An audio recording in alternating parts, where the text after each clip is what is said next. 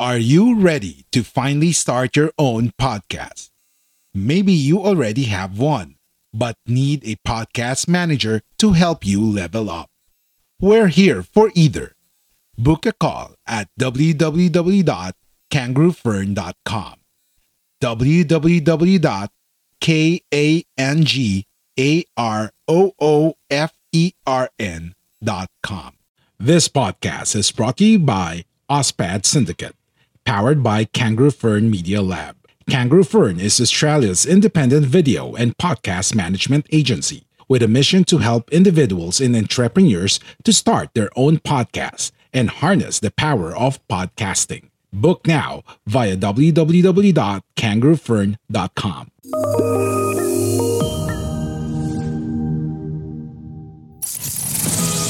Want to grow your business and take it to the next level? Well, here we all are, and we're going to show you how through hard work, perseverance, and a little help and know-how, you can take things to the next level and push the success of your business even further. Let's get going. Hey guys. All right. We talked in the podcast about this whole concept of making sure, like now that technology is so much faster and you're so much more connected than ever before, you can get in front of your potential customers as fast as possible. And I just want to give you a little inside tip that I created many years ago through necessity. So when I started Common Ledger, I actually know even before that, we ran I don't know if you've heard of startup weekends, but we had a startup weekend. The whole concept is you come together and form a company in 3 days. And you've got to launch that at the end of the 3 days. So I created this thing called Mobile Combat, and it was a game where you could pit Android phones against iPhones, and they could battle each other in real time. Essentially, it was around the time where iPhones were really kind of coming to their forefront, and everyone was so passionate about them. So anyway, I created this team. I needed to validate this idea. So I knew if we were going to get investment at the end of that, I needed to prove that there was potential that this would work and that people would buy microtransactions in there. So I knew what to do. I grabbed a clipboard, I grabbed a pen, I walked down on the street, and I started to try and accost people and ask them for their feedback. One thing I very quickly discovered was when you're walking along with a clipboard on the streets of Wellington and you're trying to talk to individuals, they think you are one of two things. They either think you're a weird street preacher or they think you're trying to ask for some money for a charity. So immediately everyone just barges past you or walks off or swears at you or says, I'm not interested. And that's when I realized I really need to have a captive audience. I have to have somewhere where people aren't going from point A to point B, where they're actually milling around that I could have a chat to. So I felt a bit deflated. I thought, oh, well, I need to think of this. And I went to go and get a coffee. So I'm standing in line at this coffee shop, and I was in line for about 5 minutes. The place was packed. And I'm there thinking to myself, man, where am I going to get a captive audience? Where am I going to get a captive audience? And then the same breath going, oh, come on. I've been here for 5 minutes. I can't go anywhere. Ding, ding. So I thought, I'm going to test this. I'm going to test my hypothesis.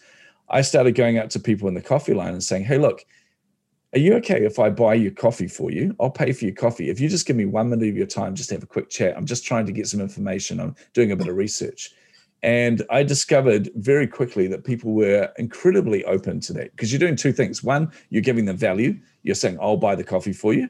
And two, you're actually, you're validating that their opinions matter. You're actually saying, I care about what you have to say.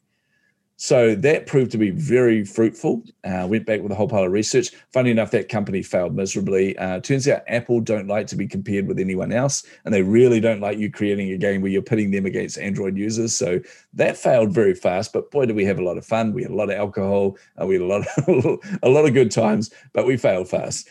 But anyway, so fast forward many years, and over the time, I've just kept doing this method. And what I've learned over there is, particularly in non-lockdown phases, guys, sorry, but in lockdown, this doesn't work as well.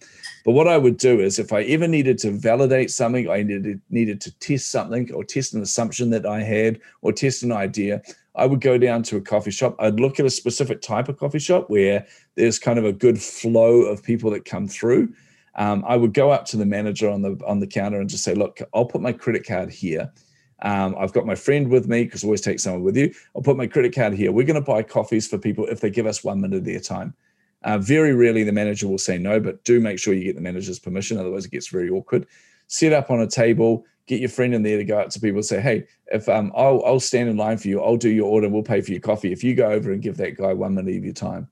and they would come over and you would test things. You would ask them about when you last made a large purchase, what were the things you considered? Or you get them to read a paragraph of text and get them to explain it back to you just to make sure it makes sense.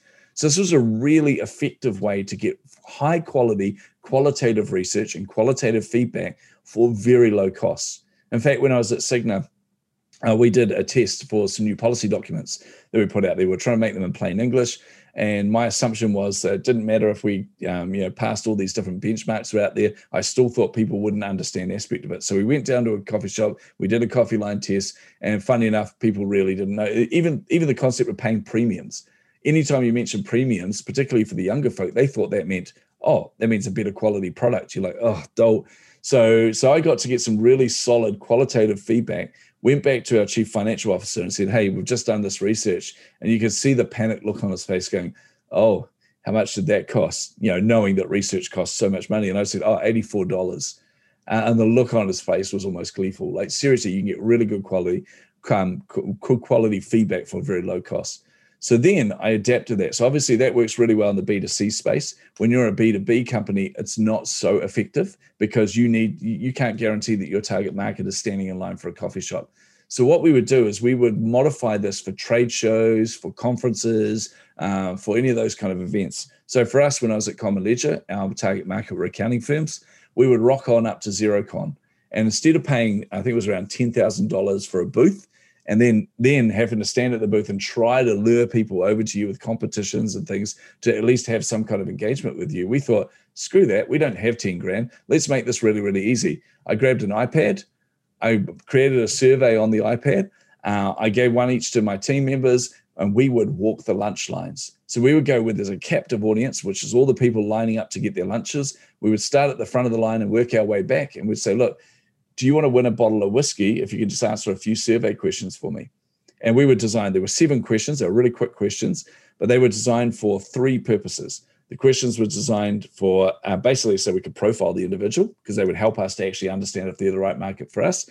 It would also give us a conversation starter and be able to actually have a conversation while they're filling out the form. And then third, each of those questions was designed as a different press release. So we would actually gain some free PR off the back of that as well, where suddenly you've interviewed, 500 different accounting firms in this auditorium, and you had all this information there saying this is their biggest concerns. Trust me, newspapers, magazines, all of that are very interested in that kind of data. But the conversation piece was the biggest one for me, where you would stand there, and for us, we had a product that really made it easy for them to deal with all the different accounting software packages that were out there. So we were like a conduit that took all of the data from each of the systems, even desktop-based ones, pumped it through the cloud into their ledger system, so into the system they use to run reports and to analyze the information. So we would walk down the line and I would say to them, okay, so first question is, with all the different accounting software out there, what impact has that had on you? And 9 times out of 10, they would say, well, actually, it's added so much more work. And I'll be going, really? Now, we'd deviate from the question at that point, go, really? In what way? And they would tell you, oh, it's really frustrating, blah, blah, blah. You go, so what would be a solution for that? And they go, oh, man, all I want is all these systems to talk nicely to each other. And I go, well, that's interesting because we're literally beta testing that at the moment. You would then have a potential customer in front of you begging to be part of the beta test because immediately in their mind, they've gone to the point of pain. They've thought about how frustrating the situation is, and you're standing in front of them saying, there is a future where you don't have that frustration. There's a future where you don't have that pain, and I'm the person that's going to help you get there. They will grab you and go, please, can I be part of this? Maybe not physically, but you get what I mean. So this is the whole concept of coffee line tests. It's looking for a captive audience, looking for where they're captive, adding value to them. In the case of the coffees, that's for free coffee. In the case of the Xerocon, it was giving them going in the draw to win a bottle of whiskey, which, by the way, all accountants love drinking. So that was an easy sell for us. But it's adding value to them in a captive place in exchange for qualitative feedback. Trust me, it will transform your business. And you need to do this as much as possible. Well, you need to at least be getting in front of customers and potential customers as much as possible to prove or disprove as early as you can without investing heaps of money, time, and effort into building something that you just can't sell. Thank you for listening.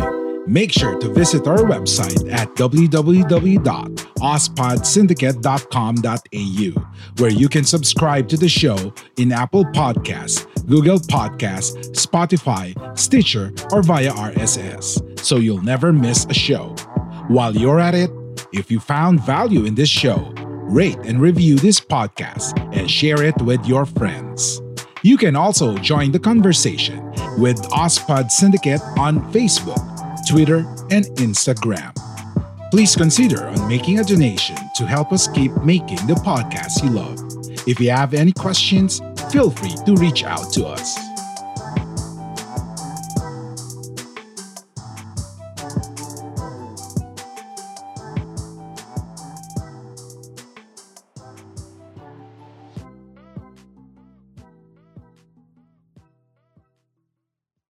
This podcast is produced and managed by Kangaroo Fern Media Lab, Australia's independent video and podcast company.